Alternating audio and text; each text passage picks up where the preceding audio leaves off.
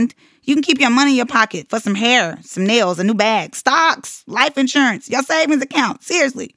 I wouldn't even want to do that to myself because you got to keep them, all 17 of them.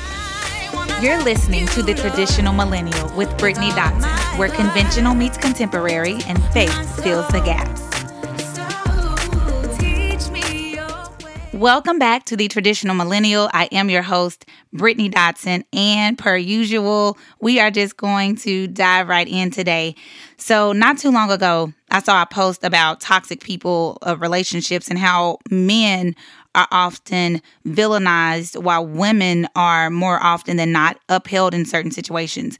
Now, the post didn't go exactly like that, but it was the overall tone of the post. But the post was regarding Will Smith and Jada and that whole Oscar debacle. Now, I don't know them, nor do I know what happens in the Hollywood world, but I do know everyday people who present some of these same behaviors that were pointed out about Will and Jada's relationship. Again, not sure if this is even the case with them because I don't know them, but it is true in the lives of people we may know. There are people around us every day who exhibit toxic behaviors. And because sometimes we know them and are close to them, we don't necessarily like to acknowledge who they really are. We want them to have the best people for their lives, have successful relationships, stay away from bad people, and succeed at cultivating friendships with good people. But we overlook the obvious, that the people we should be hoping this for are sometimes the people opposite of the ones closest to us. It's those people who need to be warned and those people who should be seeking to find better. This is especially apparent when dealing with the relationship between men and women. Women are often presumptuously favored as the victim or the one who could do better, when in some cases, she is the one who presents with the toxic behaviors any man should avoid. There are women who emasculate men. There are women who purposely try to embarrass men. There are women who abuse men physically and emotionally. There are women who cheat, who lie, who belittle, who manipulate, and who deceive. They'll even go as far as tricking a man into fathering a child with them, what we better know as trying to trap a man, not caring at all about a child in this situation, but about the man they are after. And I'm sorry, I have to say this, but I might as well be the 246,000th person to say it in the world because it's still happening. And this is something that has always burned me up because I have a strong distaste for deception at the cost of kids. I'm sorry, y'all. I'm going on my soapbox real quick. Some women will secretly plan to have a baby, like a whole human being, or 2 or 3, by a man who wants to barely take them out in public. Like he will barely take you on a date to Chick-fil-A in the drive-thru, and you do all of this to try to trap him. There is no such thing. It didn't work in the 90s and it's not going to work now. Look, if he doesn't love you enough to take you to Red Lobster for a meal, going to the hospital, racking up a bill is not going to make him love you either. You shouldn't even want to use kids like that. That's not right. Because what it's really saying is that you don't really want that baby. You want that man. But don't have the nerve to try to guilt trip this same man who has shown you that he didn't really want to be with you into treating you like someone that's significant in his life. He's not going to treat you like a girlfriend. He never did. He's not going to treat you like a woman he wants to marry. He never wanted that with you. So all you should expect of him is to take care of his children, not you, but the kids. That's it.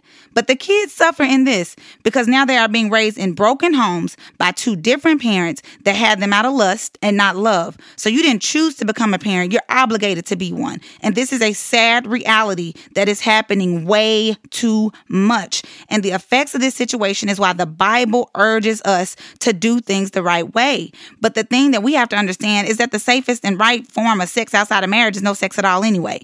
Because then you can keep that time from being wasted and move on and be with someone who actually really wants to be with you. And you can keep your money in your pocket for some hair, some nails, a new bag, stocks, life insurance, your savings account. Seriously.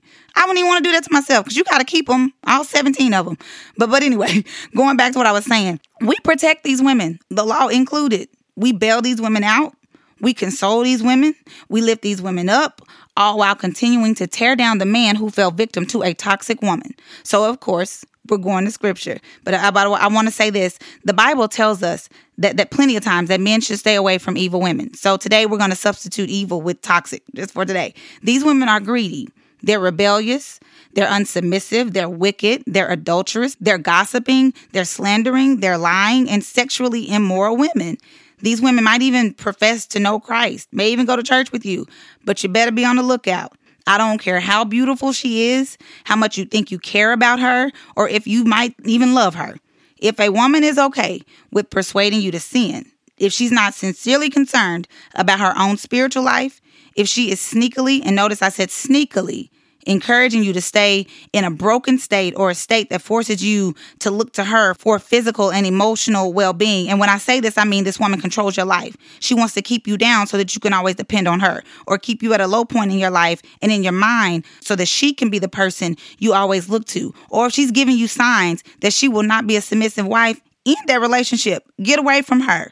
So let's look at Samson and Delilah. We all know Samson foolishly told Delilah what gave him his strength after she kept asking, and he tricked her a couple of times. But eventually, though, he gave in, and she deceived him and cut his hair off herself. And the Philistines came in and captured him. They gouged his eyes out. So this just goes to show us that living with a person, in this case, a woman who is foolish, vindictive, or just not following Christ, will affect our lives in ways that we don't even expect.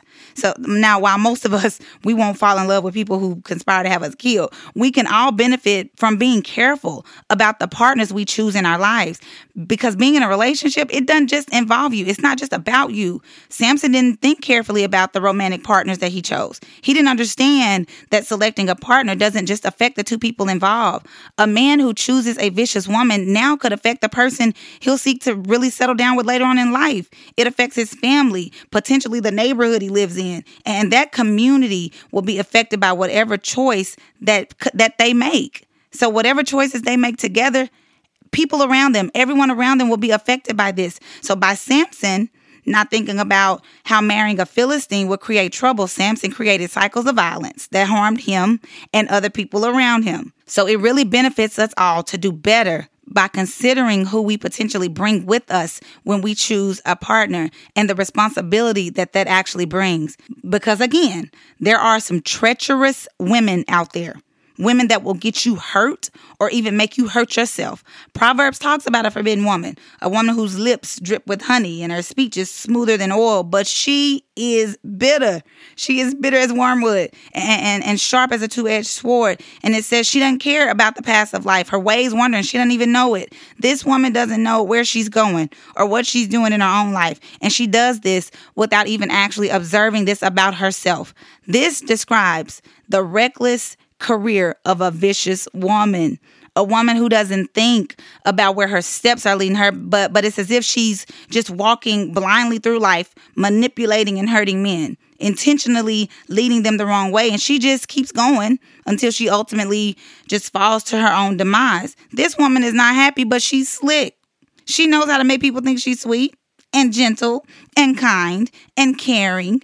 And she is always reinventing herself for what she wants, but she is selfish and she is cruel and she is someone who can ruin your life. Then you have the women like the ones described in 1 Timothy. The Bible has so many examples of this, y'all. Toxic women are like really a thing, especially in the Bible. But these women are drawn away from Christ by what they are passionate about. And some were never really drawn to him to begin with. But some women see what other women have and enjoy, and they want that. So out of a fictitious desire for this, they do everything they can to get it, no matter how deceitful or how wrong it is. Some do it just because they see it, and they see what other women have in a man or a family. And some just because they are an evil, toxic woman who will do whatever it takes to ruin a man's life. But either way, they're still toxic because they manipulate their way into someone's life. And then you have your Jezebels. She is the mother of all toxic women. We not only see her like early on in scripture in 1 Kings, but also in Revelation when Christ spoke the words for the letter to the church at Thyatira. He said, I have this against you. You tolerate that woman Jezebel. She calls herself a prophetess.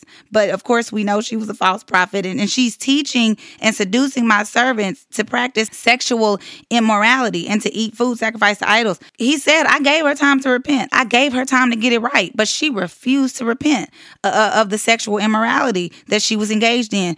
Jezebel was determined to make Israel worship her gods because she was a heathen woman. But it's no different than today.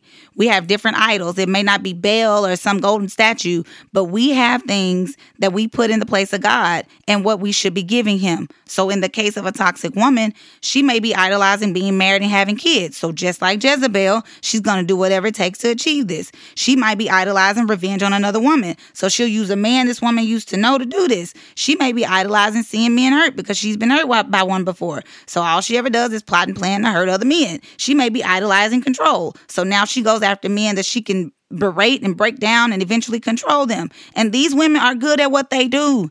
And believe it or not, just like the devil knows our weaknesses, toxic women know men's weaknesses too, because they are operating with a dark heart.